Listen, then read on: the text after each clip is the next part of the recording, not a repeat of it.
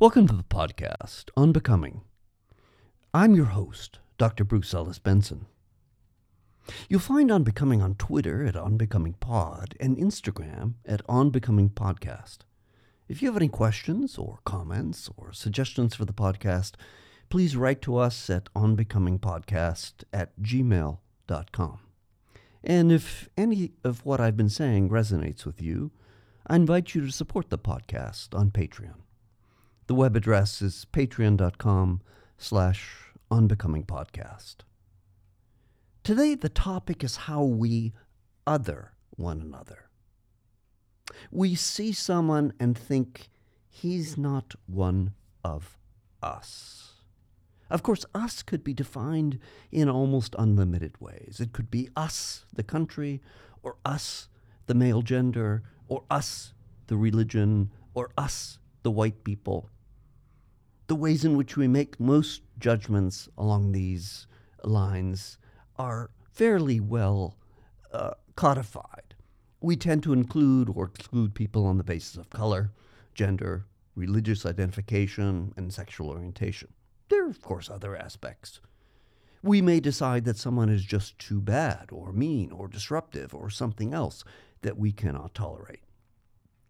The question then becomes, how willing are we to open the boundaries of our community?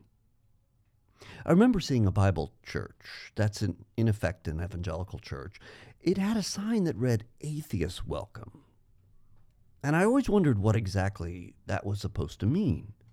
Just to add a little more spice to that point, the church I was then attending right across the street sometimes was attended by the husband of a parishioner who was a Buddhist monk. That is, the husband, not the parishioner.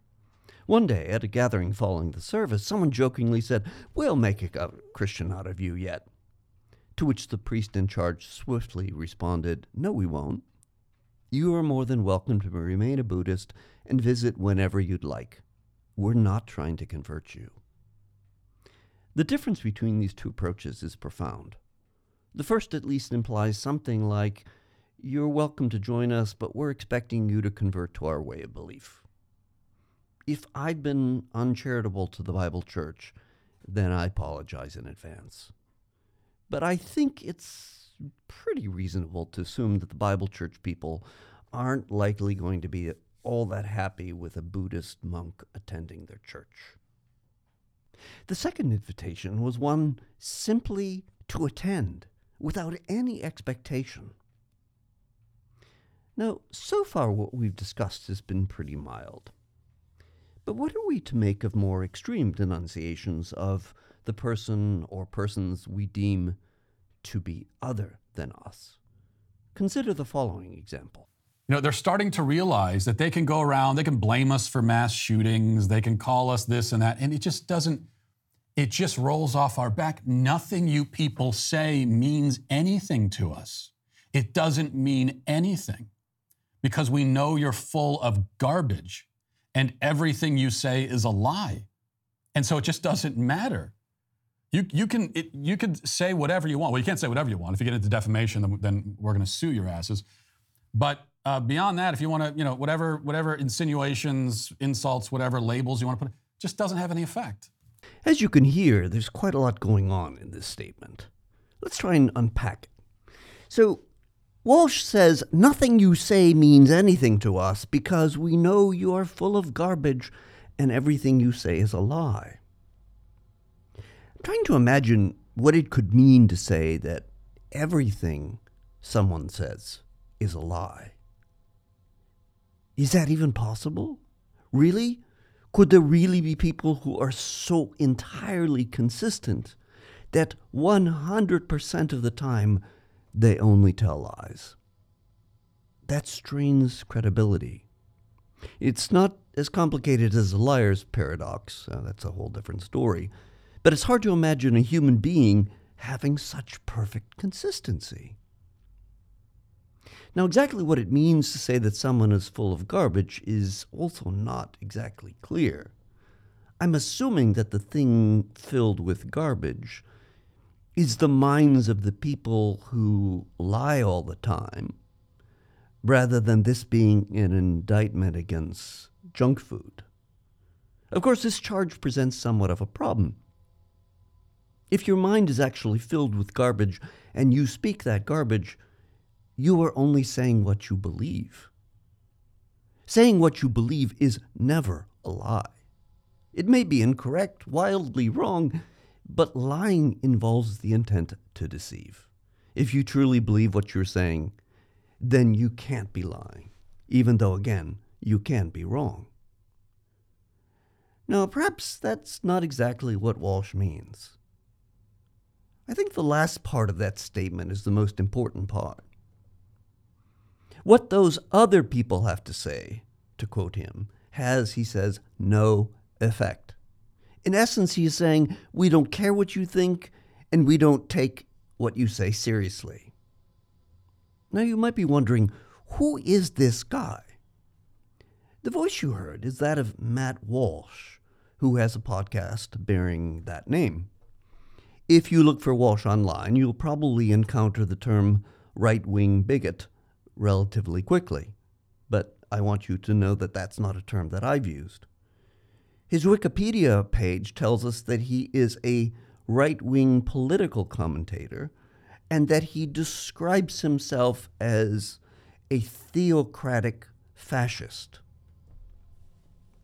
I'm really not sure what that means.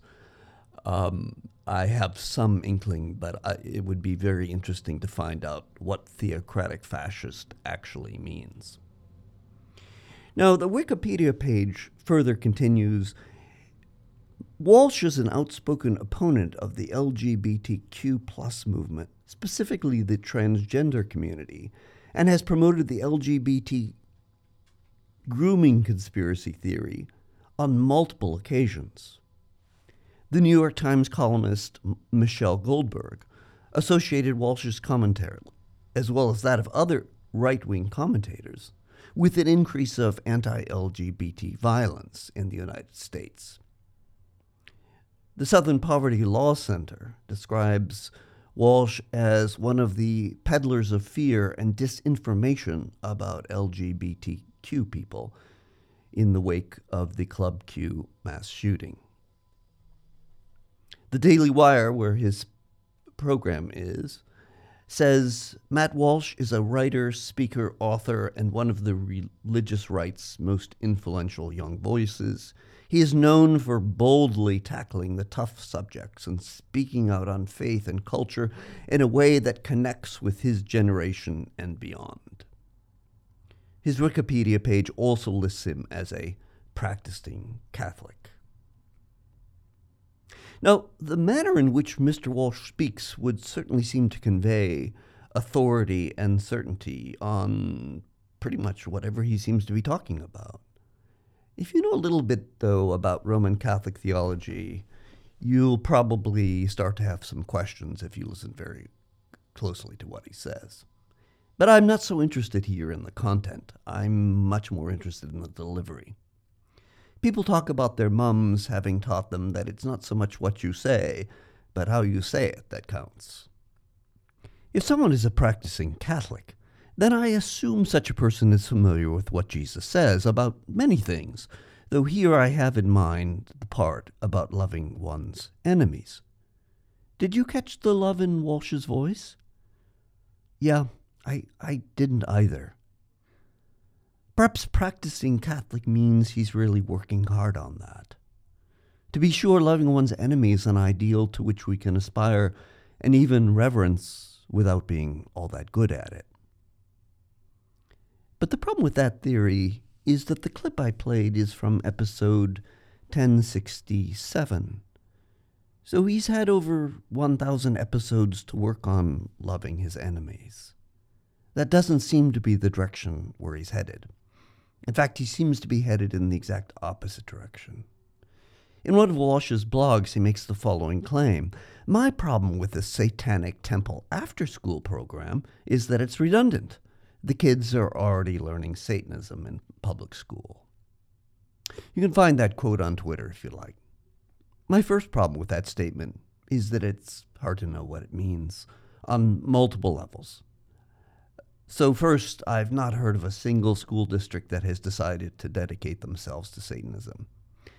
I think such announcement would receive very heavy media coverage, so I think you would have heard of it by now. Then there's another point, and that is, it wasn't until 1996 that Anto LaVey founded the Church of Satan in the United States. Before that, there wasn't really any official Satanism. Instead, Satanism is a vague but loaded term that is often leveled against anybody we don't like. In general, I suspect that most people who accuse others of being satanic don't have any meaningful content in that accusation other than, I don't like people like you are evil. But by associating the accused with the devil, the accuser seeks to maintain that the accused is part of some evil project to destroy that which is good. A vague charge like that, of course, is very hard to prove, but it's even harder to disprove, meaning that the onus will usually be on the one charged to clear her name. If someone claims that you're in league with Satan, exactly what kind of evidence could you produce to refute such a claim? I decided to use the title for this episode, Demonizing the Enemy, because it has strongly religious overtones. While examining the slurs that people hurl against others is instructive, we learn the most when we think about those statements from a philosophical or religious point of view. Why does Walsh think that schools are teaching Satanism? Or more to the point, what would it even mean for schools to teach Satanism? I have to confess that I'm not actually persuaded that there is anyone or anything who is the devil or Satan. I don't think of Satan as an actual figure, though this is not a point about which I want to argue, and it's not worth talking about. Instead, let me point out that immediately following the quote that I just gave from Twitter, there are a couple of responses. One person replies to Walsh, and all Satanism is, in a nutshell, not caring about others, looking out for number one, and scorning all standing in the way. To which another person replies, no, what you just said is Walsh's philosophy. In other words, the first respondent provides a definition of Satanism, and the second respondent says that the description fits Walsh. By the way, I think that's not a bad definition of Satanism, since it does effectively invert what Jesus says. Whether that definition fits Walsh, though, is for somebody else to decide. Now, as it turns out, Satan has been around for a long time. He is first found as the figure of the devil in Zoroastrianism, a religion that predates Christianity by at least 600 years, though it may go back even further.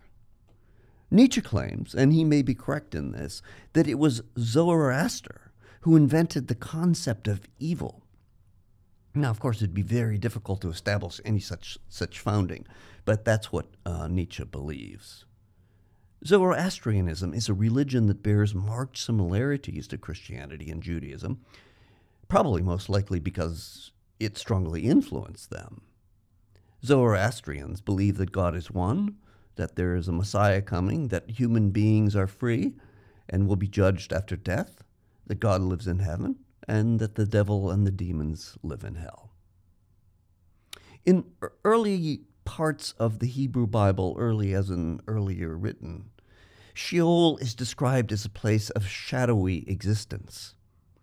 Then it morphs into a temporary holding place, with Gehenna becoming the place of fire and punishment. Now, I suspect that Walsh isn't probably concerned so much with these points, and probably not very concerned with accuracy. The people he's describing are viewed simply as the enemy. And in case you're wondering if someone like Walsh is a lone voice, it might help to hear that a pastor, his name is Perry Stone, who identifies as an evangelical, believes that Democratic politicians, quote, have demons in them, and that they are, quote, trying to place hexes and curses on Donald Trump. Now, you might think that Walsh, being a self-described Catholic, would want to follow Jesus in loving the enemy. But that isn't the path he's chosen. We'll come back to this point again. But simply because people describe themselves as Christian doesn't make them Christian. Jesus talks about bearing or not bearing fruit as indicative of who one really is. But I believe this. Once you've decided not to take Jesus seriously about loving one's enemies, then the jig is up. You're really not following Jesus. A lot of the other stuff that Jesus says, other religions say too. But this part about loving one's enemies, that's actually the most demanding of Jesus' teachings. I can easily see why people wouldn't want to try and put it into practice. The hatred of our enemies can be a great source of satisfaction and solidarity. Note that such hatred usually goes along with thinking such people are terrible, and of course, thinking that we are wonderful. Many centuries ago, Christians were accused by the Romans of cannibalism and incest, since they met to share the wine, assumed by some outsiders to be the blood of children, and fellowship, assumed by outsiders to be sex. As far as we know, those charges had no basis in fact. Though they were common enough charges, they were often leveled against various people a group didn't like. It's helpful to put all of these criticisms in a context. In his sweeping and remarkable history titled Christianity, Social Tolerance, and Homosexuality, John Boswell reminds us that much of the conversation about homosexuality shows that people of varying sexualities have been treated in vastly different ways depending on the time in history. Just in case you're wondering why I've moved to Boswell's work, Walsh makes it clear that he's against, among many other things, anything to do with the LGBTQ plus community, and especially the transgender community, the T in LGBTQ plus. Boswell's study shows that the times in which homosexuals were treated reasonably well turned out to be exactly the times in which Jews were also treated reasonably well. Here's how he puts it. Most societies, for instance, which freely tolerate religious diversity, also accept sexual variation. And the fate of Jews and gay people has been almost identical throughout European history, from early Christian hostility to extermination in concentration camps.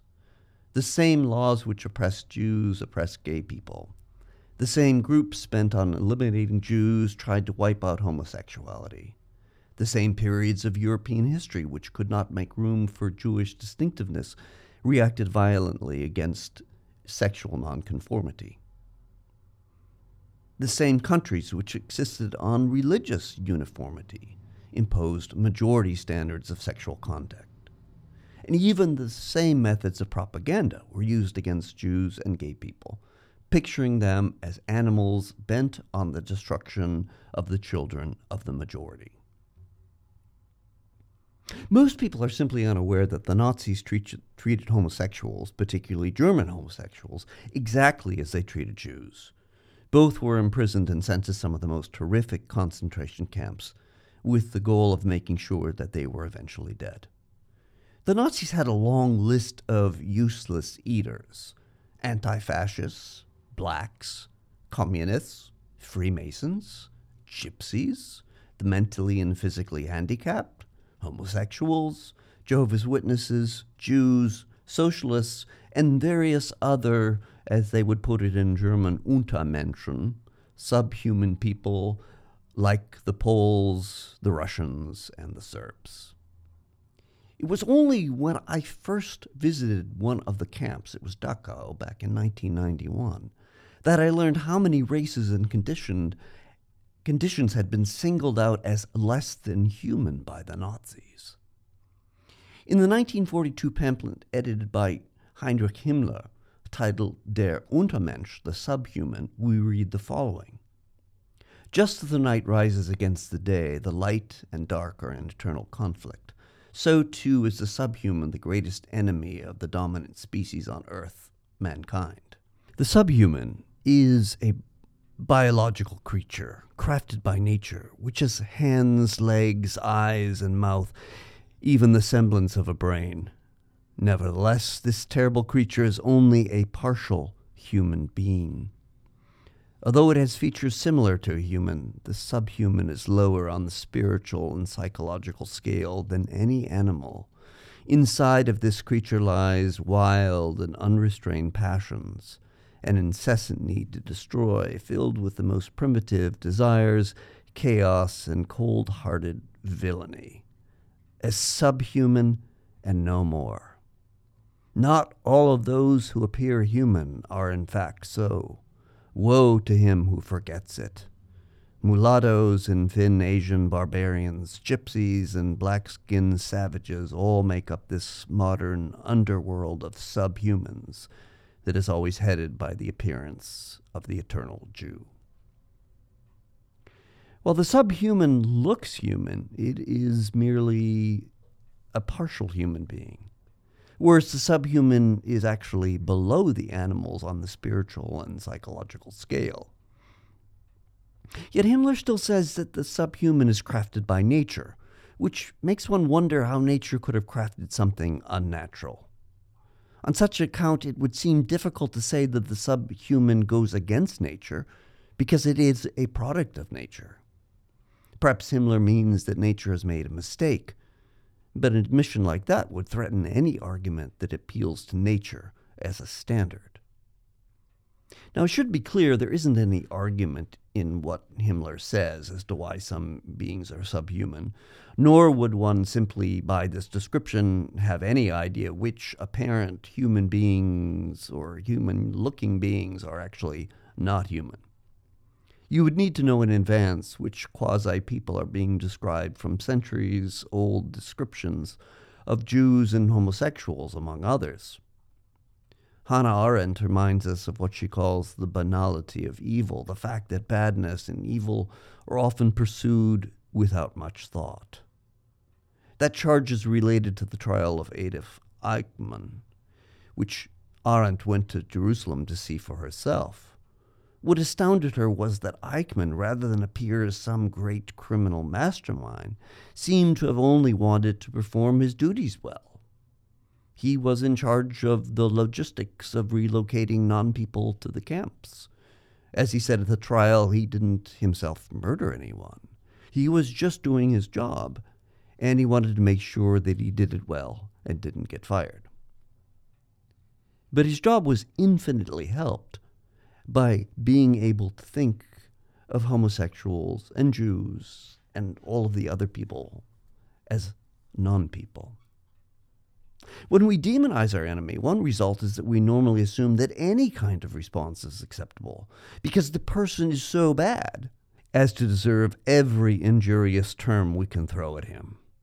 Further, demonization fans the flames of self-righteousness. Indeed, it is often a short, though illogical step to assume that since one is speaking on behalf of God, one must oneself be righteous. Let me turn here to an article by Jennifer Valentino de Vries and Steve Etter titled, "For Trump's Backers in Congress, Devil Terms Help Rally Voters." This appeared in the New York Times about a month ago. They lead with an example of a tweet sent by Ronnie Jackson, a representative for the 13th District of Texas. Here's what Jackson writes. "Make no mistake about it, the most radical anti-American leftists in Congress are in control. If you have a Democrat representing you, you must demand that they stand up to the American last Marxists that are radically and systematically destroying our country." I take it that we could agree that these are strong and potentially stirring words. But it soon becomes apparent that they are more than just words. Can you name for me any politician in the United States who seriously claims to be a Marxist? Are there really any Democrats who have said that they want America to be last Bear in mind that last is a whole lot different from being second or third or something like that. Finally, what could it mean to destroy a country? There isn't any clue here as to why and how such people would be so bad. But there also isn't any information offered to support or define the vague devil terms. Now here I think it's helpful to quote Jennifer Mercica, who is a professor in the history of rhetoric at Texas A&M University. She's not specifically talking about the tweet we examined, but her comment is perfectly apt, namely, they're using what are called devil terms, things that are so unquestionably bad that you can't have a debate about them. But simply examining the claims makes it clear that they are flimsy at best. Jackson talks about Democrats as, quote, the most radical anti-American leftists.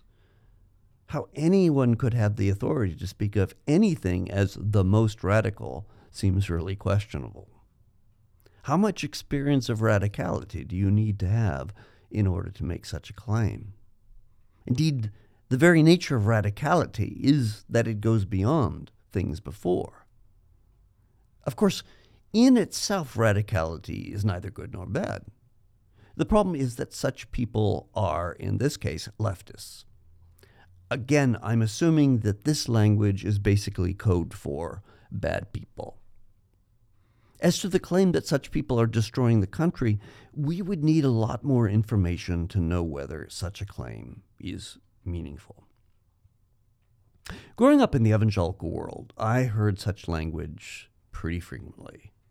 It was almost a kind of currency. The more you talked down the other side, the better your own side looked. Here's another example, this one from Representative Mo Brooks, who says, never have I feared so much for America's future. American-hating socialists seek to upend the American way of life based on freedom and liberty and replace it with dictatorial government that controls every aspect of our lives. Now let's start with that last statement. You may have heard that recently in China, they have had a policy of zero COVID. You may have also noted that Chinese citizens have begun to protest these COVID restrictions, and more recently, even protests the Communist Party. One thing this tells us is the following. Even if some government, say the U.S. government, wished to become purely dictatorial, it could never control every aspect of our lives. But having made the basic factual point, let's go back to the claim that American-hating socialists seek to upend the American way of life based on freedom and liberty. What evidence is there for this claim? How does Mr. Brooks think that he knows the motivations of American-hating socialists? And then there is the typical charge socialist that is thrown around without much thought about what it means. I do intend to have at least one episode devoted to socialism, since it's such a slippery word. For now, the most obvious thing to say is that the early Christians practiced socialism as described in the second chapter of the book of Acts. Namely, no one claimed that any of their possessions was their own, but they shared everything they had. One of the difficulties in talking about socialism is that almost all of us live in places that are socialized in some way. Americans love to talk about their free market, and I think it's safe to say that the vast majority of my students had little to no understanding what the term socialist actually means. Part of that has to do with the fact that the U.S. has often defined itself in contrast to its perceived enemies, which led to the idea of something like the American way of life that was seen as opposed to and significantly different from and far better than the Soviet Union way of life. The difficulty then is that students assume that the entire system of either the United States or the Soviet Union is either capitalist or communist. When we finally come to read Marx in my historically oriented introductory philosophy course, I instruct students to look at the list of demands appended to the Communist Manifesto. Among the things the manifesto calls for are things like a graduated income tax and free education. Most societies have these today, though with important differences. I did my master's and doctorate in Belgium and then returned there to teach later in my career. During my master's degree, I think I paid about $225 a year in tuition. Back in those days when there were still Belgian francs and not euros. When I became a doctoral student, that turned out to be about $15 a year. Obviously, in many countries, higher education is extremely expensive and thus not available to all. One way of differentiating between systems, then, is how much education they cover. In the United States, education through high school is free to the students because it's paid for by taxes.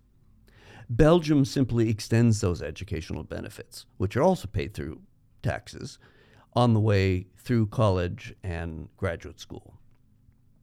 Or if we take a different approach, in the United States, retired people receive funding from Social Security.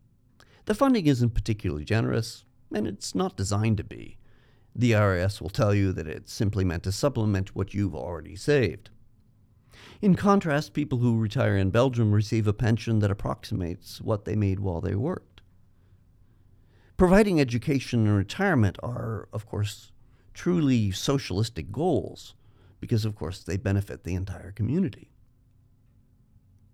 Perhaps a brief contrast would help here.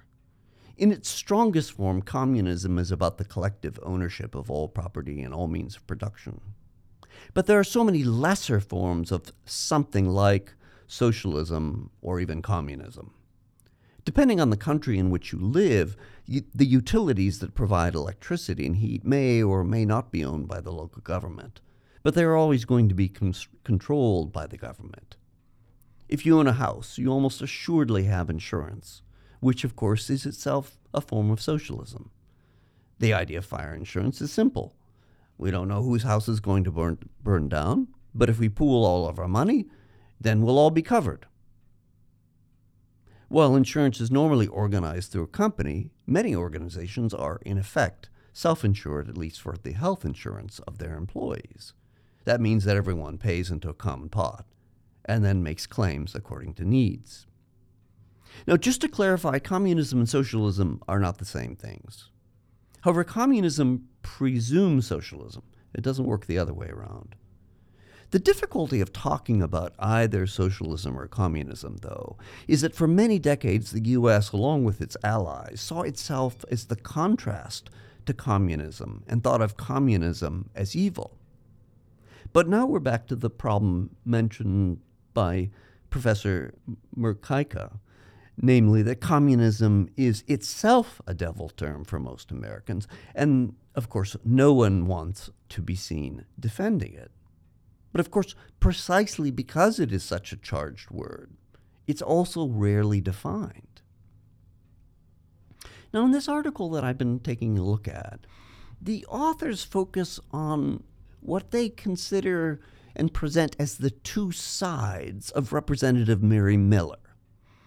On the one hand, she's described as embodying the, and here I'm quoting, Midwestern values of faith, family, and freedom.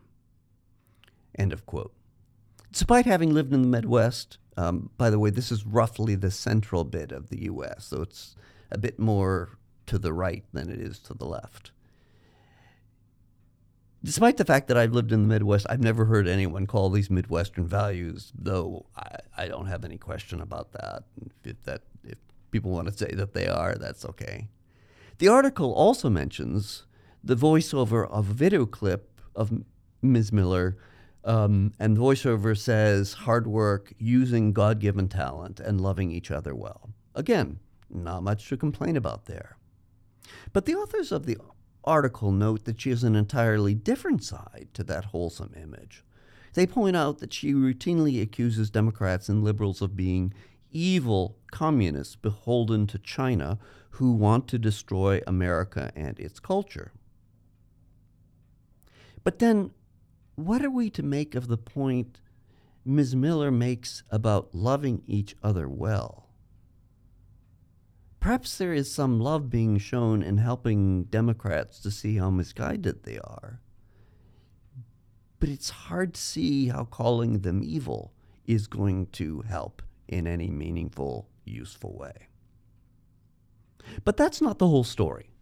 Ms. Miller claims that President Biden wants to flood our country with terrorists, fentanyl, child traffickers, and the MS-13 gang. By the way, that's a quote. It's from one of her tweets. How Ms. Miller thinks she knows Biden's plan is, of course, unexplained. But it's such a weird combination of things that it begs for an explanation. Why, for instance, would the president of a country desire that his or her country be invaded by terrorists? If you're the person in charge, terrorists will be one of your worst fears. So why would you want to import them? Again, if we take what she says literally, then we realize that what she says doesn't comport with reality. The Times article goes into considerable depth on the use of devil terms. The authors and their collaborators examined millions of tweets, as well as many thousands of newsletters, Facebook ads, and statements from the congressional record. Their analysis concludes that House representatives who objected to Biden being certified as president used such terms about 55% more than Republicans who did not object, and nearly triple the rate of Democrats.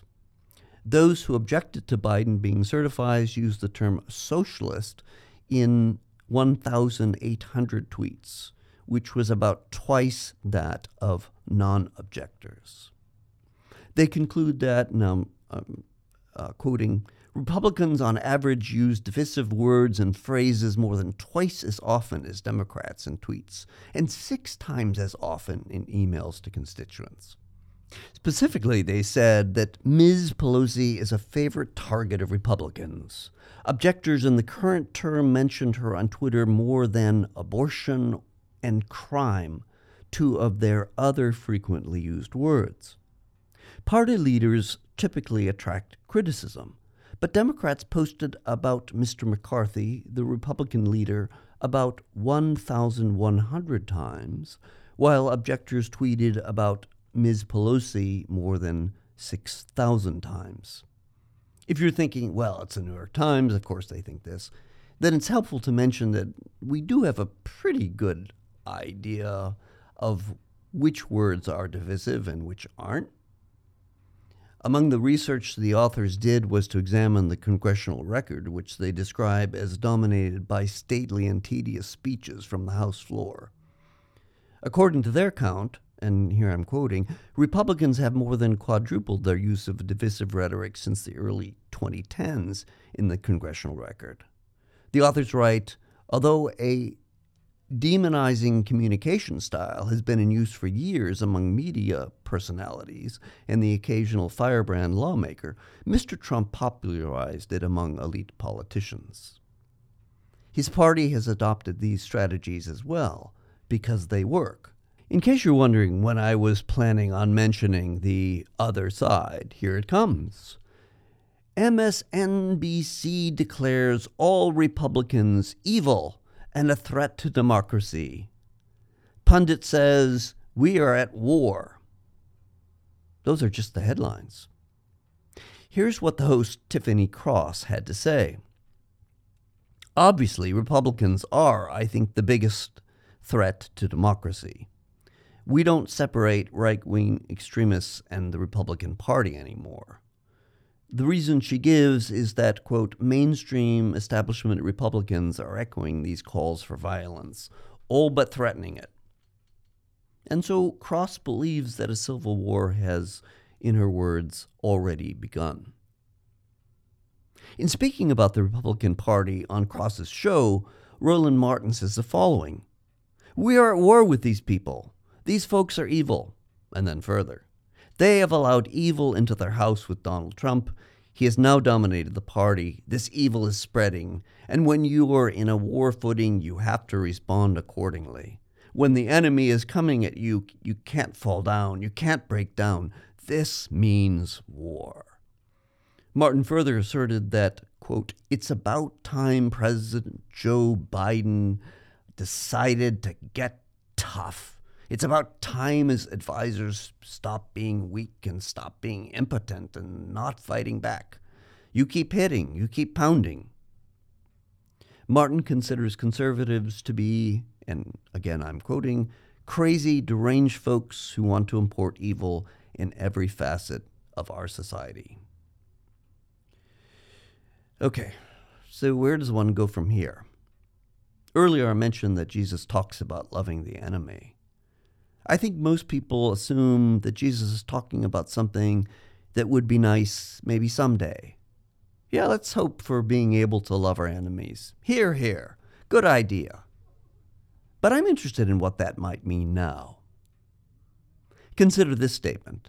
The left tells our children a hopeless message that they do not come from God, they are not born for any purpose, and they cannot obtain salvation. That comes from sweet Ms. Miller. But it's hard to see how any of this could even be remotely true.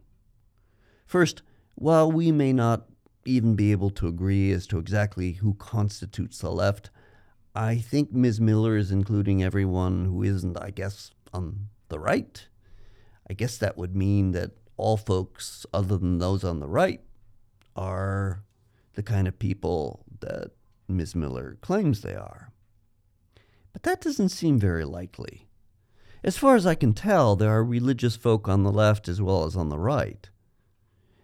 Ms. Miller claims that the left is both anti-Christian and anti-American, but again, these are just baseless claims. And it actually gets worse. Ms. Miller claims, quote, we're at war for the heart and soul of our country. Christ is on our side, and we will prevail. But using such language comes with an enormous price.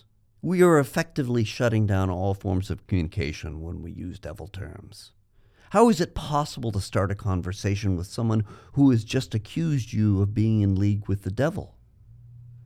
But the further price to pay is often physical violence. At least in Western society, saying that someone is working with the devil effectively writes someone off as a non-person.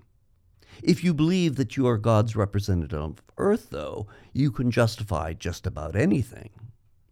I suspect that is an important piece in the puzzle of understanding why someone like Matt Walsh sounds so convinced of his own rightness. Earlier I mentioned that Michelle Goldberg had written about Walsh in the wake of the mass shooting at Club Q. Goldberg writes the following. The Daily Wire's Matt Walsh described drag events involving kids as a cancer, and wrote that just like cancer, stopping it is not a gentle or painless process. Goldberg's point is that Walsh's words, and by the way, she mentions other people too, can easily lead to violence. As a philosopher, of course, I'm always skeptical about claims that have to do with causality. The problem is it's very difficult to prove in any meaningful way that Walsh's rhetoric provided the reason for the shooter. However, violent rhetoric that continues over time usually does result in actual physical violence. With that point in mind, Goldberg says the following. People who hurl baseless accusations of child abuse are not engaged in a debate. Their project is one of demonization in the service of domination. They've been screaming that drag events, like the brunch that should have happened at Club Q on Sunday, are part of a monstrous plot to prey on children. They don't get to duck responsibility if a sick man with a gun took them seriously. Remember that stuff Mr. Walsh said about suing for defamation? He may not actually sue, but he has a rather harsh response to Michelle Goldberg. He opens his next episode with the charge about the media blaming him for the shooting of Club Q. He makes the point that someone who had been bashing windows at a gay bar in Hell's Kitchen had turned out to be gay. I think the logic has to go like this. Since the suspect is gay, this couldn't be a hate crime. The problem with that is that logic doesn't actually work. It's, in fact, most likely the other way around. Walsh says that the other gays have attacked gay bars, and that's completely true. But you have to ask why. Why do gay men and lesbians have a tendency to hate themselves? Because that's what the culture teaches them, that they should hate themselves. One of the things I've seen over and over with college students who are gay or queer is that they often hate themselves, at least in evangelicalism. Well, no one actually says you should die. That often seems to be the best way out of being gay. Walsh rightly points out that the media went very quickly to labeling the Club Q shooting a hate crime. His view, of course, is that it's not a hate crime. But that view is only possible if we can believe that people don't ever hate themselves. Turns out, self-hatred is pretty common. Walsh's take on the media is that somehow the media set up the situation so it would appear to be a hate crime. He writes, the left liberals, never cared about the victims. They're happy that this happened. Their only regret is that more didn't die to make this an even bigger story. The only thing that matters is that this event gives them an opportunity to slander and defame their enemies, like me. Now, from a purely performative point of view, it is hard to imagine Walsh using any harsher language about those who slander and defame their enemies. But isn't what Walsh saying slander? He says the only thing that matters is that this event gives them an opportunity to slander and defame their enemies. Yet how exactly does Walsh think he is able to read the minds of all the people he hates? Is he simply projecting his own motives onto his enemies? With that question, we come to an end of this podcast. We'll have to leave it open for the time being. Thank you for joining me here on Becoming. I'm Dr. Bruce Ellis Benson, your host.